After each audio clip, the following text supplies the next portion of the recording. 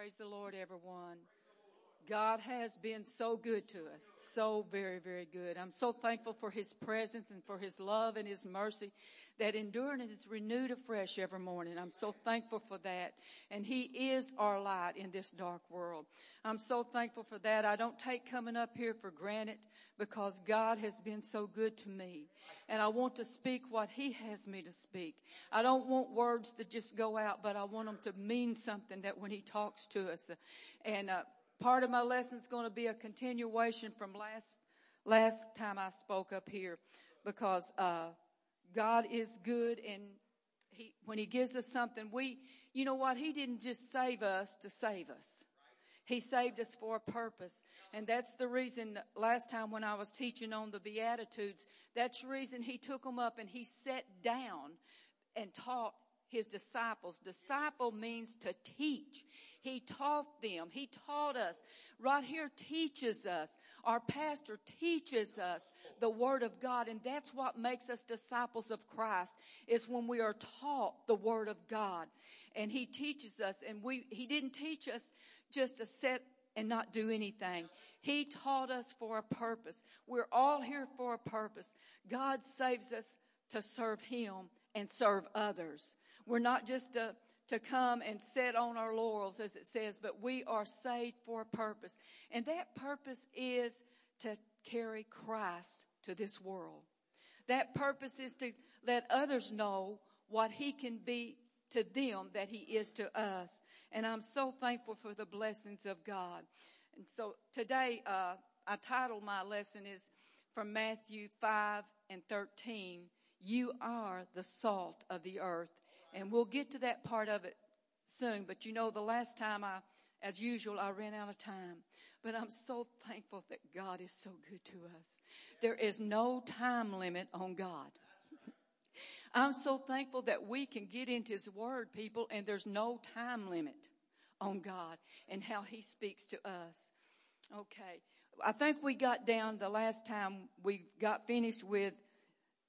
through with pure in heart in our lesson, how if we want to be in the kingdom of God, we have to be pure in heart. We have to have a pure heart. We have to have pure motives when we serve God. Not just serving Him for what He can do for us, because He's going to do that for us. But we have to have motives of why we serve Him. We have to be pure in heart. When we give in the offering, it's not to say, look at me. But it's to say, God, You gave to me, and I'm giving back to You because You have blessed me. Let me be a blessing to others. That's pure in heart. Our heart has to be pure before Him. And number 7 blessing is the peacemaker. The peacemaker. He said, blessed are the peacemaker, for they shall be called the sons of God. God is the God of peace. In Isaiah 9:6, for unto us a child is born, and unto us a son is given, and the government shall be upon His shoulders, and His name shall be called Wonderful, Counselor, the Mighty God, the Everlasting Father, and the Prince of Peace. He can give us peace in a troubled world. We can speak peace to others in a troubled world. And today I think about all of those that's suffering, and you know what I'm talking about, those that just went through this terrible storm. God can be the peace speaker. God can be the peace speaker. And we have to show them that God is that peace speaker.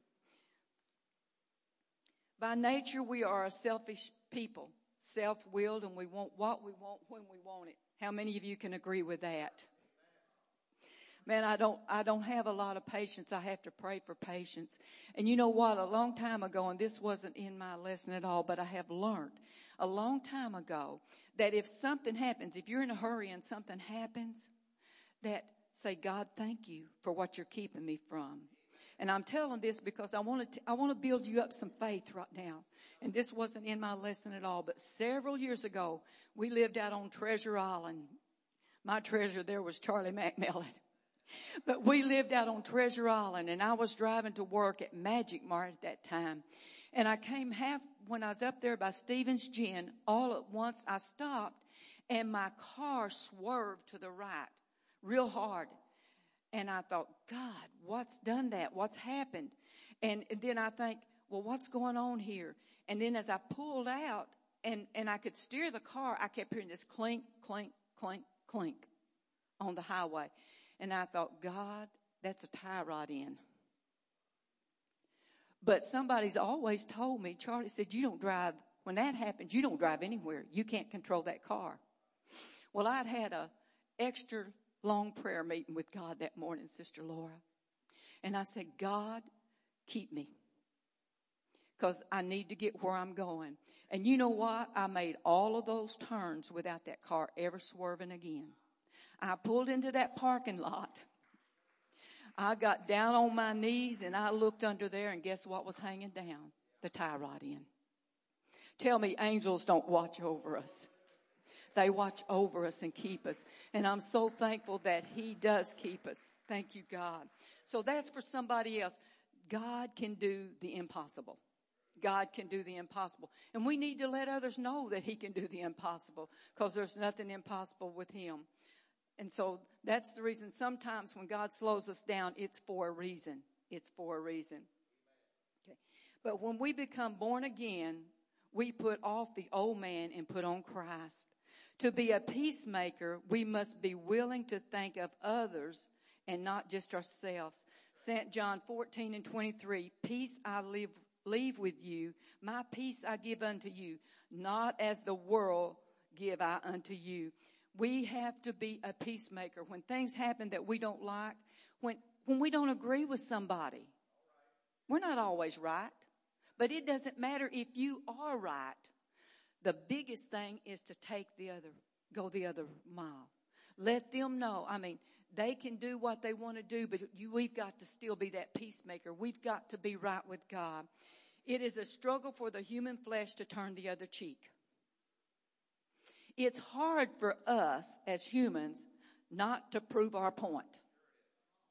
Not to say, listen, I did this. I brought this. You didn't do this. But if it's causing contention, let it go. Be that peacemaker. If we want to be called the sons of God, that means male and female. If we want to become the sons of God, we have to be a peacemaker. And that's not to always get our way. Sometimes it's to step back, because God's in control. He takes care of us. We don't have to prove our point at all. As Christians, it is our responsibility to spread the gospel. Romans 12:18, if possible, as much as with life within you, live peaceably with all men.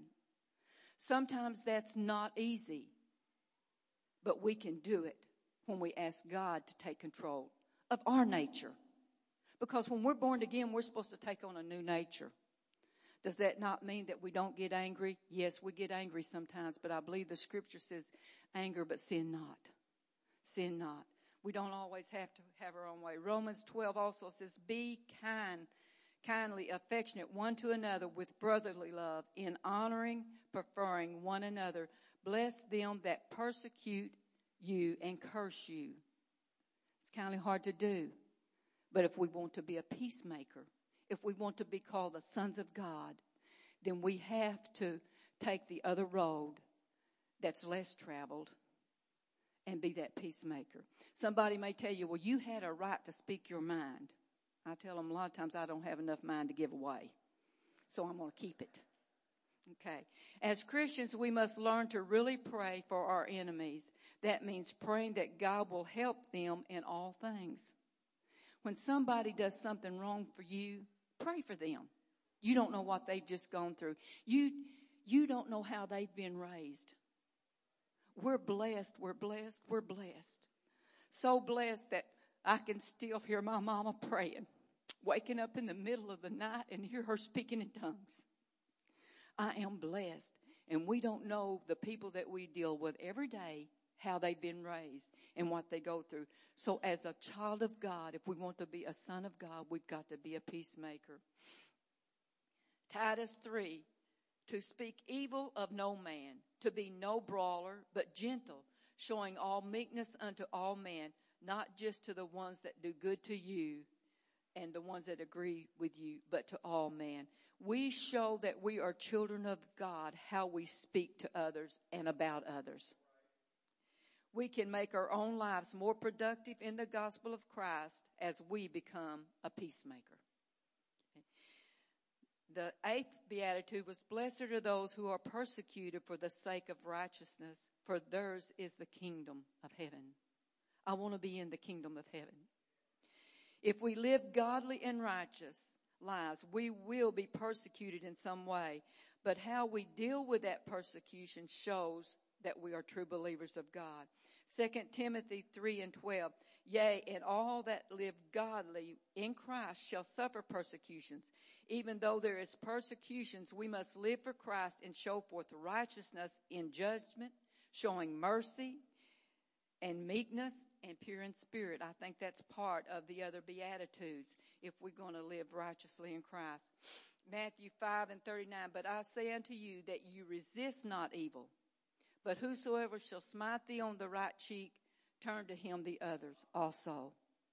That doesn't mean you don't go out looking for it, but God gives us the grace to, when evil comes, to stand for him. Verse 44 tells us to love our enemies, pray for them that despitefully use you. If somebody's done you wrong, like I said again, be that peacemaker, pray for them. They may never come to us and say, I'm sorry for how I treated you. But that's on them, not on you or me. But our salvation and hope comes when we forgive and we pray for them. We pray and earnestly pray for them. Because when we see souls the way God sees souls, we want everybody to be saved. We don't want our worst enemy to die and go to hell. We want everybody to be saved. So those that curse you, pray for them. Number 9, blessed are ye when men shall revile you and persecute you and say all manner of evil against you falsely for my name's sake. Not when they tell you something they talk about you and that you really done something, but when they're talking to you falsely, when they're spreading rumors falsely, you're still to have that to pray for them. Rejoice in Matthew 5:12. Rejoice and be exceedingly glad, for great is your reward in heaven. So persecuted they the prophets which were before you. Are we any better? You know, I think sometimes we get to thinking that we're supposed to be on a golden road. That we're never to have trouble, we're never to have trial. If you're living for God, everything's going to be roses. That's not what the book says. Get in the book and you will see that's not what the book says. But we are to know that we will be persecuted. But then it's how we react to that. Because our reward is in heaven. After he blesses the people, after Jesus blessed the people and showed his followers of Christ what they should look like, he went on to tell them something very important. And Brother Sharon, when I was studying this several weeks ago, and this brought to my mind, we read the Beatitudes, and so many times we stop there. We even read them not really knowing what they mean. But we read the Beatitudes. I mean, he says, blessed are you if you do these things. He was teaching us how to be Christ-like. That's what the Beatitudes is like. You are to be Christ-like. If you're going to be my disciples, this is what the world needs to see in you. This is what the world's looking at for you if you're going to be my disciple. But then when I read on down and I went to chapter 5, verse 13, ye are the salt of the earth. But if the salt has lost its savor, wherewithin shall it be salted? It is thenceforth good for nothing, but to be cast out and to be trodden underfoot. We, you and I are the salt of the earth. And if our salt, if we've lost that flavor, that holiness, the Beatitudes of what God wants us to do, we're not salt in the earth. We're just like anyone else.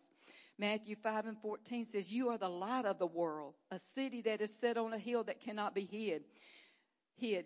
Light unto all, neither do you light a candle and put it under a bushel, but on a candlestick and give it that light unto all the house. If we are truly following Christ and we are the salt of the earth and we are the light of the earth, the world needs to see Jesus in us. They need to see Jesus, not just inside these four walls. They need to see Jesus in us in everything that we do every day. They need to see Jesus in us. Let your light so shine before man that they may see your good works and glorify your Father which is in heaven. What good works is he talking about? The Beatitudes. You're going to be a peacemaker. You're going to be merciful. You're going to be kind. You're going to be gentle. That's what he was talking about. When Jesus was talking about the salt of the earth, he was not talking about the tang or if you take food and you don't salt it, it's very bland. That's not what he was really talking about. But he was talking about that if you are my people, you are valuable to this earth. Everybody that lives in Kennett, Missouri, we as a church are valuable to them. How many times has the wrath of God not been brought down on somebody because you were praying? So you are a valuable person. You may say, I'm not valuable, I can't do anything. But you are a valuable person because he says you are the salt of the earth. You're very valuable to what's going on here. Back in the Old Testament, salt was highly prized as a preservative of food.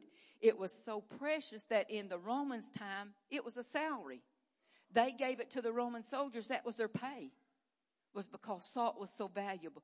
Because back then there wasn't refrigeration or anything else. And so they used salt to preserve. And so we are very valuable in the kingdom of God. We're very valuable on this earth. How do we become salt of the earth? When we stand as a witness of God at all times and in all things, in all places. In Chronicles, God made a covenant with salt. So I'm saying this to show you how valuable we are as the salt of the earth. David's covenant to the kings of David was made by salt. That's how the covenant was made, because it was going to preserve that kingdom. It was going to be an everlasting kingdom. And so we are valuable to God. Don't think this because I can't do this, I'm not valuable. We are the salt of the earth. We're valuable to the kingdom of God. Mark and Luke both spoke of the believers being the salt of the earth.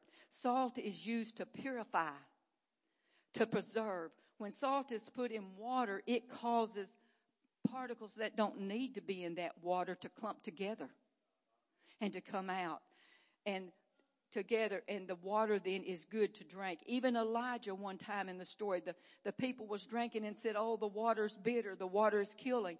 And God told Elijah, said, throw salt in the water. What a mixture when you go somewhere and there's nobody there that knows God.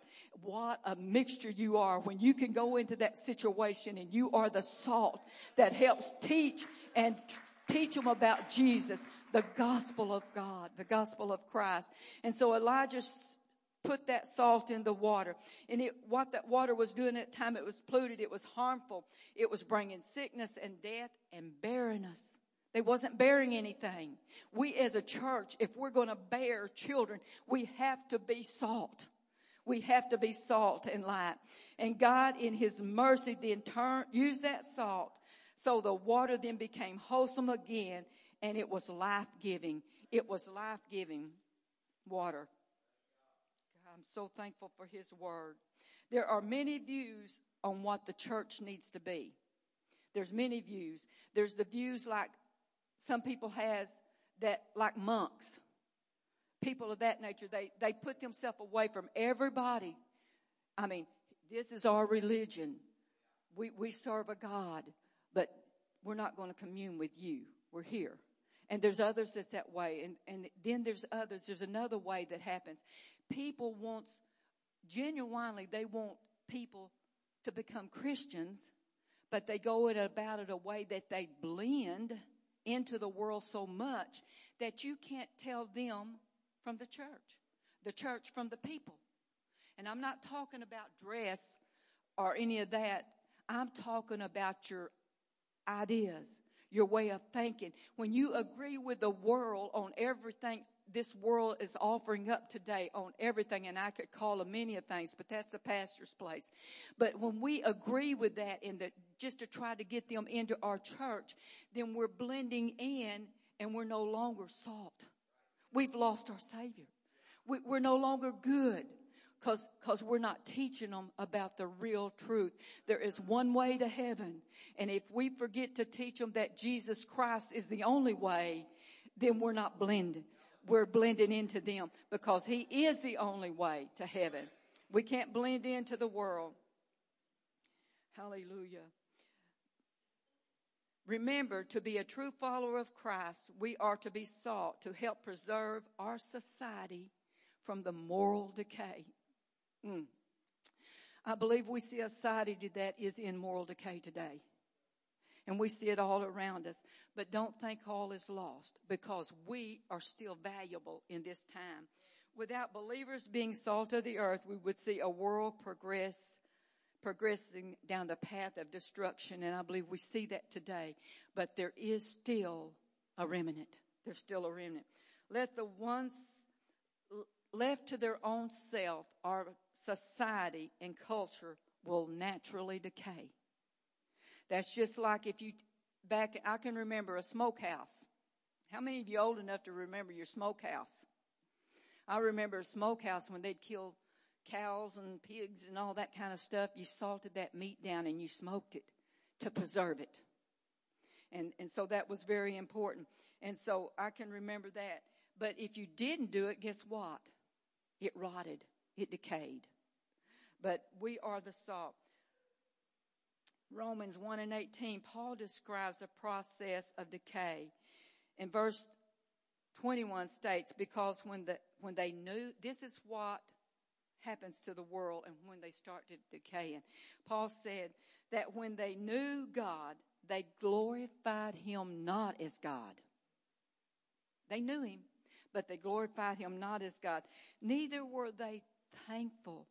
Have you ever seen a generation like today that is so unthankful and ungrateful for the blessings of God, but became vain in their own imaginations? They became vain in their own imaginations. And their foolish heart was darkened. This chapter in Romans, please read it, because it shows you just how decayed a world can become without Christ when they start putting Christ off. Believers are a preservative for our society by praying. Ezekiel 22:30, God said He sought for a man to stand in the gap, but He couldn't find one, and the city was destroyed. Are we standing in the gap for our nation? Are we standing in the gap for our families? Are we standing in the gap for our town? Are we weeping between the porch and the altars? Are we really concerned that there's a world that's dying and going to hell if God doesn't reach down and we don't shed this gospel? Like Abraham interceding for Sodom and Gomorrah, Christians should often pray for our country, for its holiness, for our nation. We are to spread the gospel, and the church is called to be salt and light. We should constantly pray for God's mercy and forgiveness on others. And I know I'm not going to get finished, but I want to show you a little example of what salt really does. You can say, I can't do anything. Sister Teresa Smith, I don't want to embarrass you, okay, when I use this example, and Sister Shelby. A few weeks ago, I was standing passing out tracts, and Sister Teresa walked in, and Sister Shelby walked in, okay? And Sister Shelby had mentioned something earlier that sometimes she feels like she's useless. And I told her, I said, Sister Shelby, you got a call on you. God uses us just in different ways. And when she came in, Sister Teresa walked over to her, and with me standing there and greeting them, and she said, I just think you glow all the time. She said, what is it? And without one breath of saying, oh, it's my oil of Olay. There's nothing wrong with oil of Olay. She said, it's the Holy Ghost. She was being salt. And Sister Teresa said, oh, I want that. I want that. Before church service was over, Sister Teresa was speaking in tongues. Because somebody was salt and light. Somebody. When the world looks at us, and as believers, we have to be different. Because they're looking at us. And I, like I said, I'm going to stop almost here. But they're looking at us. When the world looks at us and we say we're Christians and we go through troubles and trials, because they're going to come. When we go through losses of loved ones, when we go through financial loss, and they look at us, if we're salt, they're going to see that we're different than the rest of the world. But they're going to say, you still have joy. How can you have joy in your heart when your house just burnt to the ground? How can you have joy in your heart when the tornado come and took everything you had away? That's when they see that we are salt, by how we react when trouble comes our way. When we say, God, blessed giveth, and the Lord taketh away. Blessed be the name of the Lord. Just like Job was when he lost all of his family. He said, the Lord giveth and the Lord taketh away, but blessed be the name of the Lord. When you have trouble on your job, when you have trouble anywhere, and you still show Jesus to them, you are the salt of the earth. Just think of Peter and Paul and Silas when they were in that jailhouse at midnight. They were beaten and they were bruised for righteousness' sake. What they'd done was good, but they were beaten and bruised and accused falsely. But at midnight, I'm sure they didn't wait to midnight, but they were praying and worshiping God because they knew the God that they served. Whether He delivered them or not, He was still God. And so at midnight, they were praying. They were salt of the earth. And when they began to worship God and the jailhouse shook, the jailer and them seen the difference between them and God's children. We are salt of the earth. By being salt of the earth, we're going to be different than everybody else. And that's not in our dress or not in what we talk about. Well, it is what we talk about. But we're going to proclaim, no matter how dark the day, no matter how long the night, Jesus is in control. God bless you.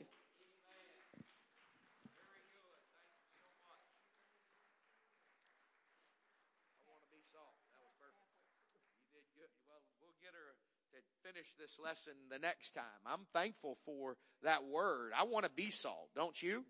I want to have an impact and preserve and be all the things that the word says that we can be. We've been challenged today. How many of you are like me? You've been challenged by the word of God and you want to be better than you are. Would you ask God to help you to become the salt? I pray today, God, for every person that's here. I pray that you would help each one of us to become salt. I know that we can because your word tells us that we will. Help us to do it in Jesus' name. It's not simply enough and sufficient to receive the word. It's the response to the word that brings the result. We can agree with the teaching all day long, but unless we do it, we won't reap the result that the Bible says that we can have. I thank God for a response to the word. As a matter of fact, if you were to go in my office right now, you would smell something. You may even smell it if you're sitting in the back there. I've been preaching about Sister Lulabelle's baked beans. How many of you have been hearing me preach about that? There was a response to the word, and now there is a result. Wow. I'm excited about lunch today. Hey, before lunch today, we're going to have a wonderful worship service. We're going to begin with pre-service prayer at 10:55 and then have a great time at 11 o'clock. I'm so glad that all of you are here. Let everybody know that you're happy to see them in the house of the Lord. We've got just a few moments. Take a break, and we're going to have a great time in worship in just a few moments. God bless you.